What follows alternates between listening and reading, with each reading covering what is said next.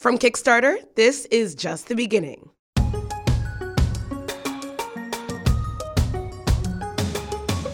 In this episode, road tripping.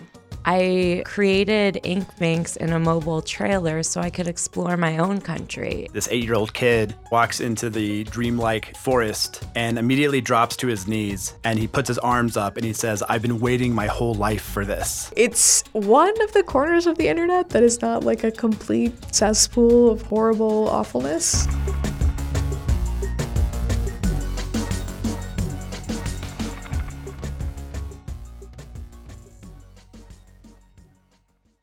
Experiencing a really powerful creative work can almost be like visiting a place.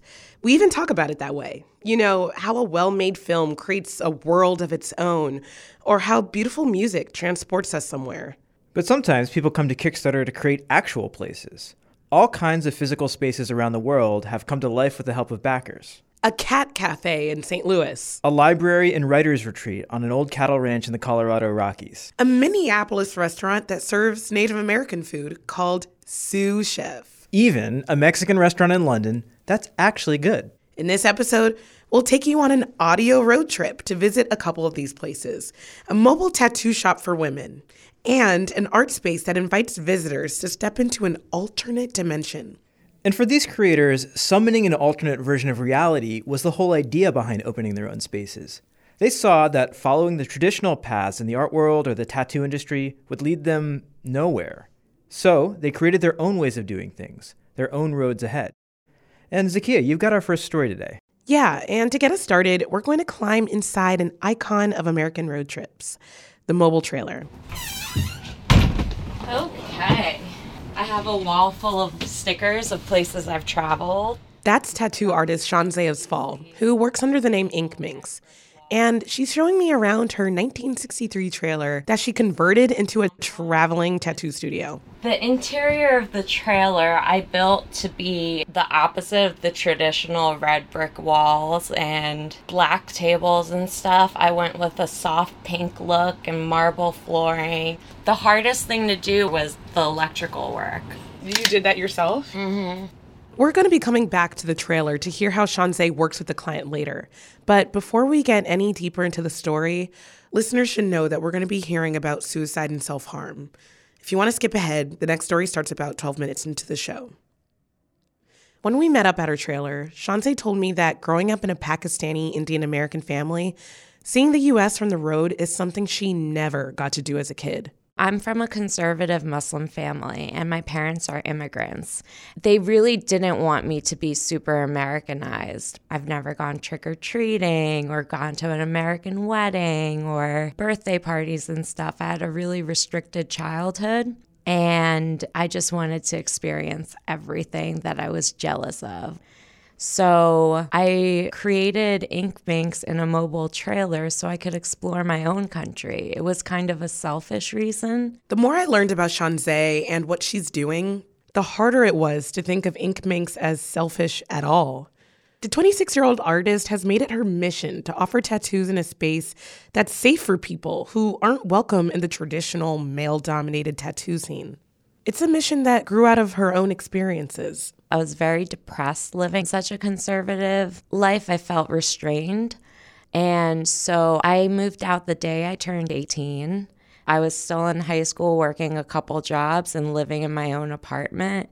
No one thought I could do it, but I was just like, excuse me, I'm going to do what I want to do. I also got my first tattoo the day I turned 18. It was a symbol of Islam, which is the moon and crescent star, and I got it because I wanted to acknowledge where I'd come from. I felt that I would lose my identity without this tattoo. Permanent tattoos are forbidden in Islamic culture, and while honoring her culture by getting a tattoo may seem a little contradictory, it all makes sense to Shanze. I used to be a mehndi artist. Mehndi is what henna is called in my culture. Henna tattoos are intricate, detailed body art, often used in ceremonies or celebrations like weddings, but they're temporary. I craved the permanence of a real tattoo, and I was always like, I want henna to last forever. She started creating her own designs and landed an apprenticeship at a New York tattoo shop. I was doing Yankee tattoos, nothing really creative, and the clientele treated me really weird. I was asked to tattoo topless a lot. Shanze realized that the shop was also an unwelcoming place for women coming in to get tattoos. And even though she was still just an apprentice, she noticed that women often wanted her to be their artist. Nothing based on merit or experience made them want me to be their tattoo artist. It was purely the fact that I was the only female. And it made me realize there's such a demand in the industry for something, whether it's more female tattoo artists or more empathy or understanding when it comes to the meaning of a tattoo. Shanze wanted to meet that demand, so she quit her apprenticeship, started Ink Minx, and hit the road. And soon, she started to make a name for herself, for better or worse. I got a tattoo that symbolized an abortion that I had. It was a very traumatic experience, and I got it a year after the abortion, and it provided closure. It's a bird's nest with a broken egg in the middle, and it was featured in a Huffington Post video. That video went a little viral, and that got me death threats. I got called a flesh tube, an attention-seeking whore. Honestly, it felt like my personal safety was at risk. And half of my family completely disowned me. So when it comes to the death threats, I feel very sad to say that my family that disowned me would probably respond as if I deserve it. But in the midst of all of this, Shanze started hearing from people who admired her and wanted to work with her because she's a tattooed woman from a conservative background. I tattoo a lot of conservative people. A lot of Jewish and Muslim women and immigrants relate to me because I speak to their worst fears of their family disowning them.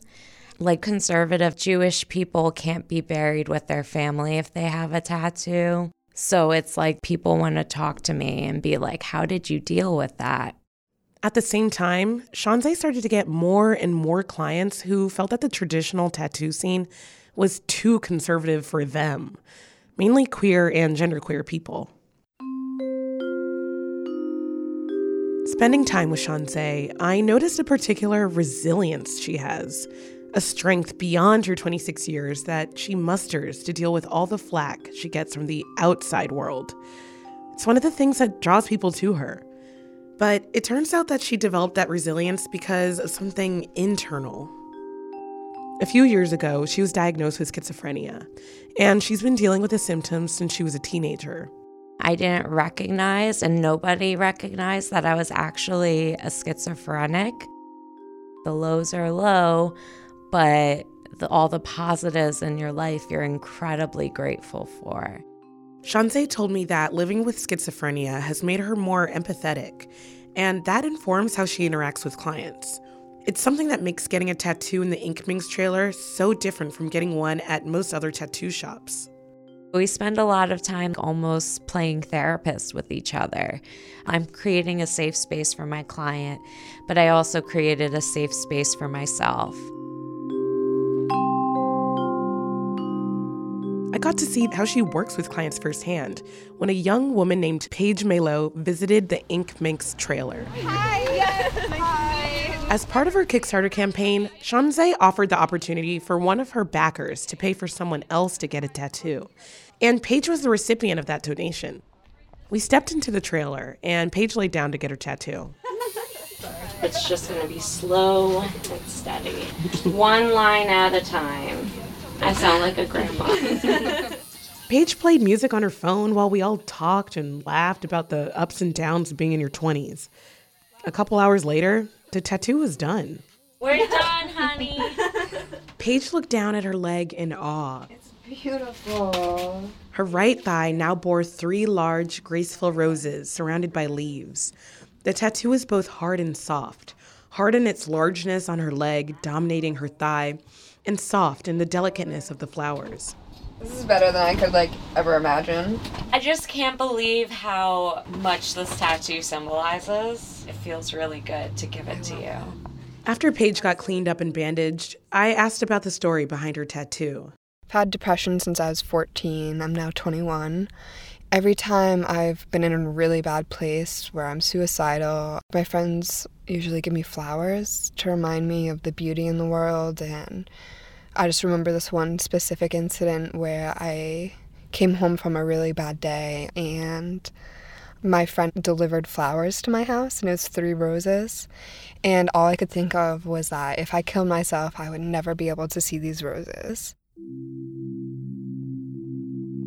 It's always going to be a part of me, but I have this beautiful tattoo on my thigh where I can't self-harm on anymore. And I'll be able to see it every day and remind myself of what this experience has been and where I've come from and how far I'll go.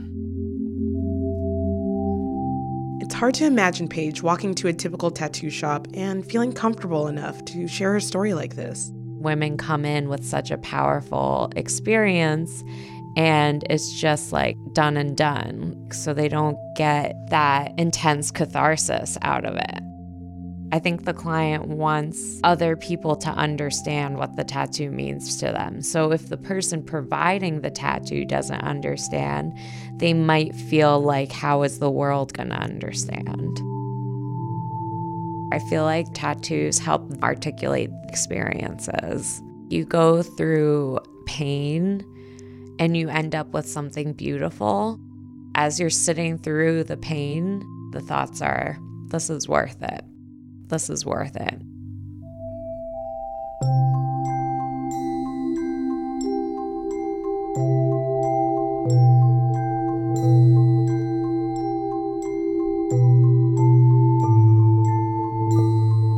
That's Shanze Asfal.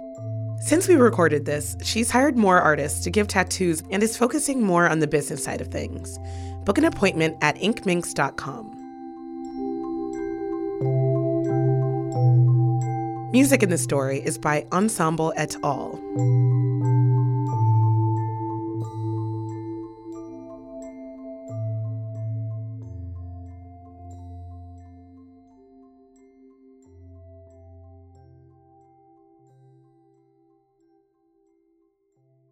So in this episode, we're visiting places that have been brought to life on Kickstarter, a little audio road trip. And Nick, for our next story, you're going to take us out west to a place that's kind of trippy. Yeah, we'll head to Santa Fe, New Mexico. Some strange things are happening there in a seemingly normal 2-story Victorian house. Portals to another dimension have opened up, filled with enchanted forests, spaceships, and weird creatures. Here's Vince Kudlubik. He knows a lot about what's going on. You walk inside of the house, everything still seems relatively normal. Right around the time you get to the dining room, you start to realize that things are a little bit more mysterious and wonkier than you had first imagined. The dining room table starts to shake and vibrate as if something senses your presence. Then you go to the kitchen, and when you open the refrigerator, that's really the first wormhole. It's a hallway of really bright white light that you then walk through and find yourself in a interdimensional travel agency. Welcome to Portals Bermuda, your gateway to the multiverse. So Vince is the co-founder and CEO of Meow Wolf, a Santa Fe-based art collective, and he's describing the House of Eternal Return, their immersive art installation that invites visitors to explore, touch, and get lost in 16,000 square feet of family-friendly psychedelia. You might find yourself in a cave system that has a mastodon skeleton whose ribs you can play like a marimba, a fantastical, dreamlike forest with multicolored mushrooms. The eyeball dome is one of my favorites. I think Meow Wolf has one of the best eyeball domes in the country. It's just 70 plus rooms, and there's a soundtrack to every space. And so you really are immersed in what feels like a movie or a dream. Another wormhole is the dryer in the laundry room. It's the other dimension where all of your lost socks have gone. The fridge and the dryer really are two of the most popular things that we have. If we've discovered anything, it's that humans really want to climb through their household appliances. As you walk from room to room, you realize that they're each created by different artists, but somehow all tie together into this grander vision and story. It's less like a group show and more like a mind meld. We had about 150 full-time people working on the House of Eternal Return in all mediums of art. My name is Katie Kennedy. I am responsible for the desert trailer. My name is Oliver Polzen. I'm the artist on the forest floor. My name is Emily Montoya. Portals Bermuda is an interdimensional travel agency. It's a dystopian utopia. Hey, I'm Benji Geary, and this is Wiggy's Plasmaplex. Obviously, this arcade belongs to Wiggy. Hi, my name's Nico Salazar, and you are in Hidden Capsule. When I was drawing this room, I was actually possessed by a six-eyed blob demon from another dimension. And we had another 250 people who were part-time volunteers. We no longer do volunteer-based stuff. If anyone's going to work for us, they're going to get paid. But for the House of Eternal Return, we were scraping to get by. And so it was a real blood, sweat, and tears time for us. Some artists even got their families involved. This is Sarah Bradley, and this is the Rabbit Room. It was just an incredible time crunch, so there weren't a lot of hands available to help. I was really fortunate to have my dad there. He was able to build some scaffolding for me and do some light welding. Without that, there's absolutely no way I could have made this piece. One of the first couple weeks that we were open, this 8-year-old kid walks into the dreamlike forest and immediately drops to his knees, and he puts his arms up and he says, "I've been waiting my whole life for this." That was my favorite moment. And that's what we strive for. If we can captivate a child more than the actual world around them, we're really doing something special. It's what video games do. And, my opinion is that the physical world needs to catch up. It's not, let's hate on our screens and hate on our technology. Let's make reality just as fantastic. It turns out a lot of people want reality to step up its game. The House of Eternal Return has become one of New Mexico's most popular tourist attractions. It's a long way from Meow Wolf's beginnings as a dumpster diving artist collective. It was meant to just be like a clubhouse for expression. No business, no money, just a place to hang out, throw music shows. We would make these immersive environments. They were temporary. They were made out of materials that we found in dumpsters. And we would open the exhibit and we'd say, if you feel like you want to throw some money in the donation box, please do. And maybe we'd make $100. And there was a realization that happened at one of our shows where a mother came up to me and she said, thank you so much for this experience. It's the only thing that has pulled my son away from video games all summer long. And that made me realize that we're not just making art for the underground scene. We're not just making art for the art world. We're making art for the general public. And that's okay. It's more than okay. It's awesome.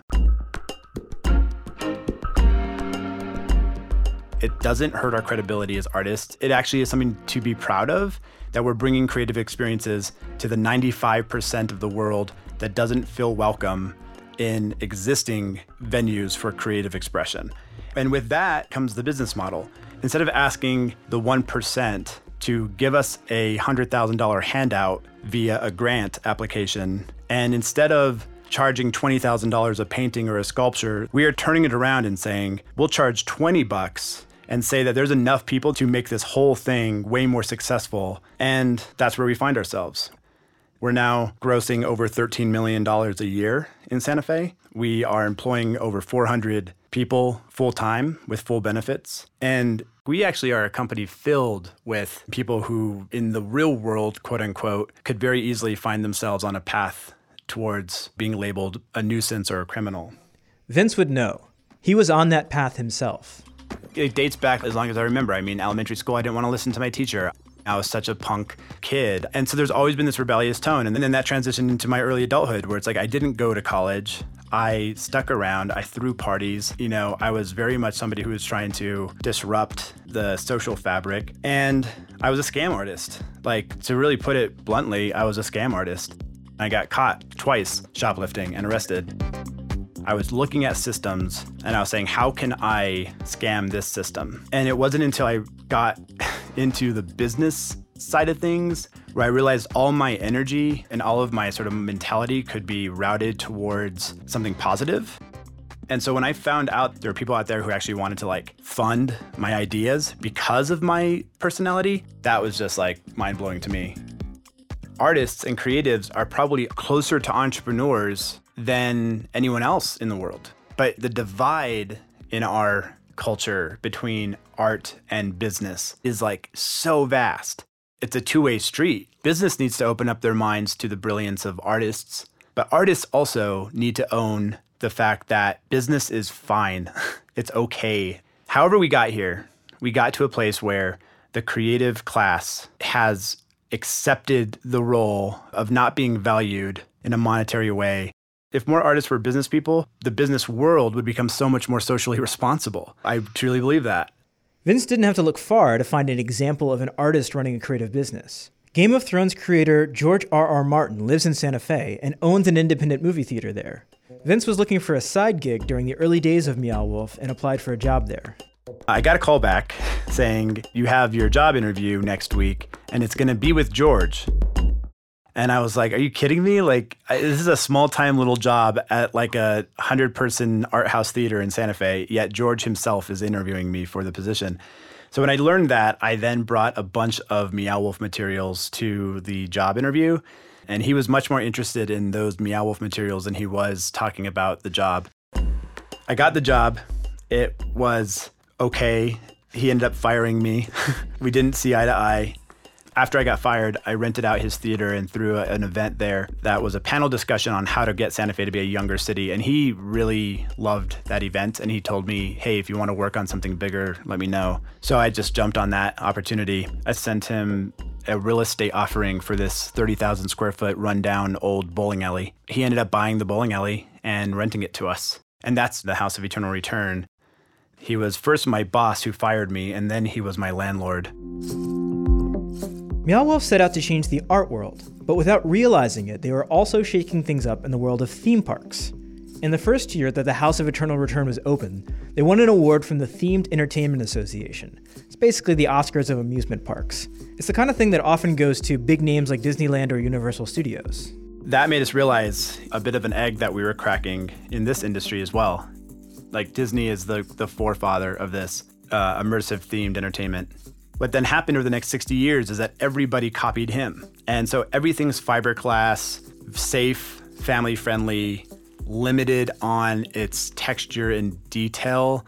But the people making that stuff are like brilliant artists. They can make stuff that is like wild. Some of my biggest inspirations artistically, just personally, it's like the burning of a 40-foot puppet in Santa Fe called Zozobra is one of them, and then Pirates of the Caribbean at Disneyland is the other. Pirates is the world that I wanted to live in.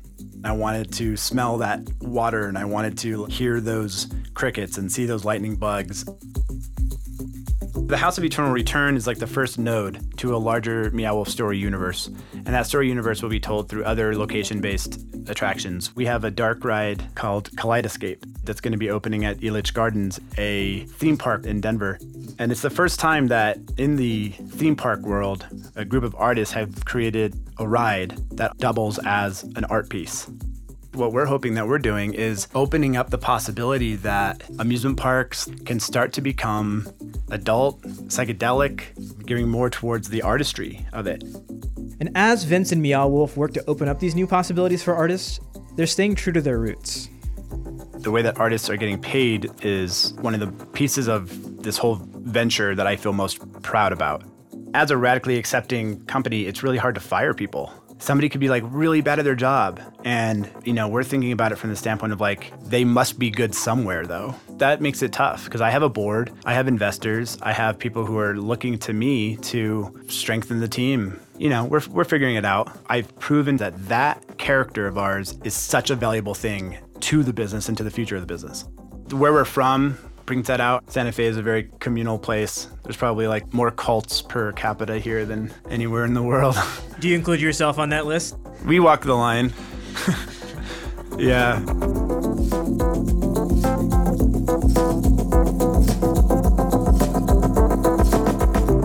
You can visit Meow Wolf's House of Eternal Return in Santa Fe. And the Meow Wolf universe is expanding. Their ride Kaleidoscape will open in Denver this spring, and they're planning new permanent locations in Las Vegas, Denver, Phoenix, and Washington, D.C. We heard music in the story from the House of Eternal Return soundtrack, the actual stuff you hear as you're walking through the space.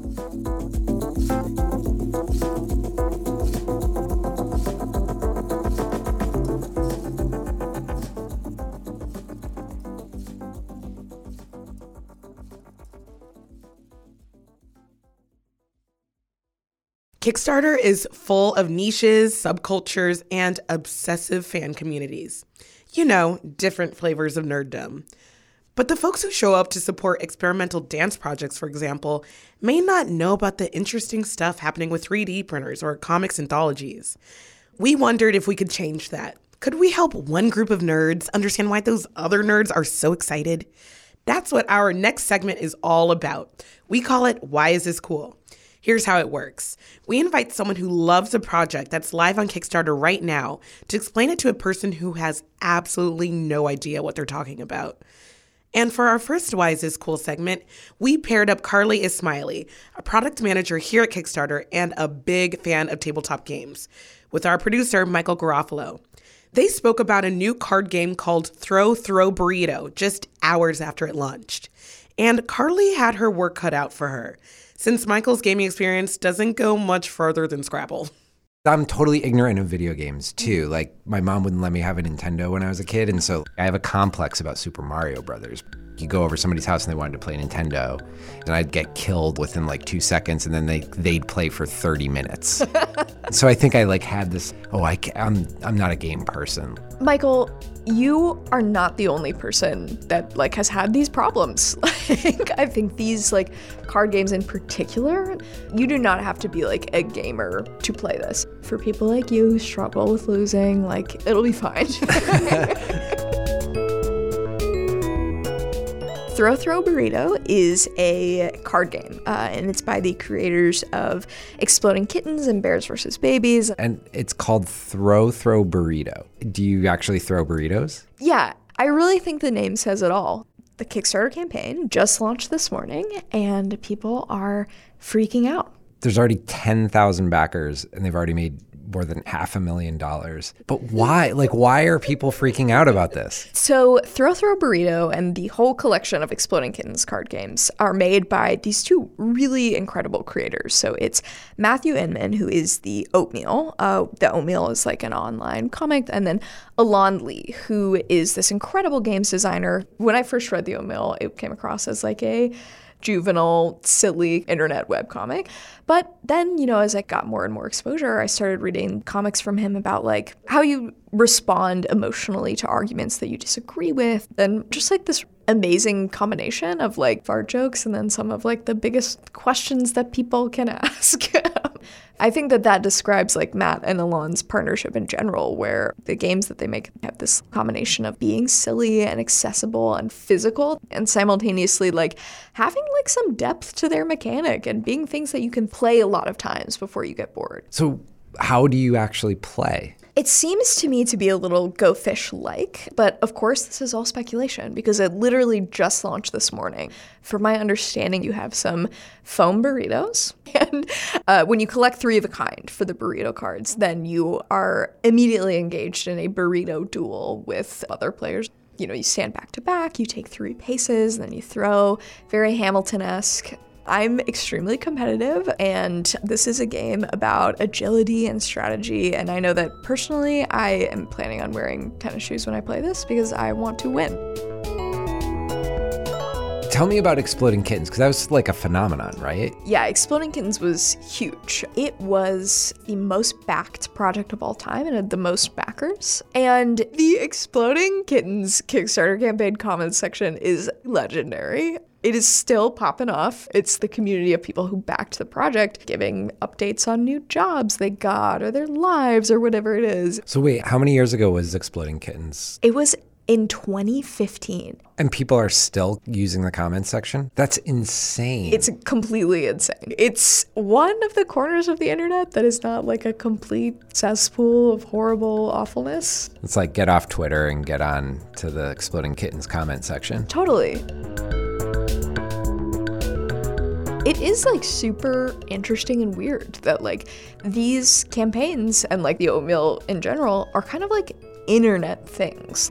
People are coming together there, but ultimately all of that internet energy gets translated into a very physical game. That's not really something you can play online. So I have to be honest, the whole throwing the burrito thing, when I first heard about it, I was oh, this is kind of stupid. But now I get it. It's you literally cannot do that on the internet. You actually have to be in a room with other human beings. That's cool. I like that. Oh, totally. You know, I have a lot of really good memories being at like games conventions and just like whipping out Exploding Kittens, and in like 3 minutes, those people are your friends. That's one of the reasons I'm so excited about Throw Burrito, is because Exploding Kittens has been like my go-to icebreaker game. All right, I think, Carly, I'm convinced in that if a copy of Throw Burrito ends up in this office, I will play it. You're welcome. Thank you.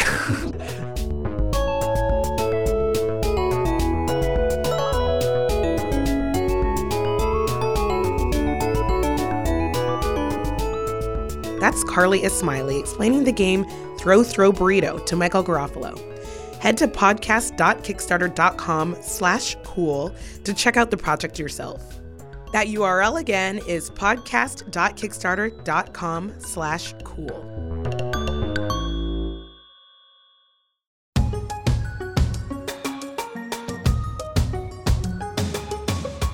This episode was produced by me, Zakiya Gibbons, Michael Garofalo, and Nick Yeoman.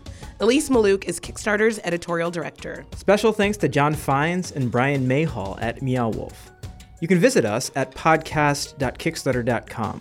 And tell us what you think of the show. Leave a review wherever you listen to podcasts. And don't forget to call in with questions about your creative work for advice columnist Adam J. Kurtz. The number is 914-381-0233. Or tweet at Kickstarter using the hashtag JTB. Until next time, I'm Zakiya Gibbons. I'm Nick Yeoman, and this is just the beginning.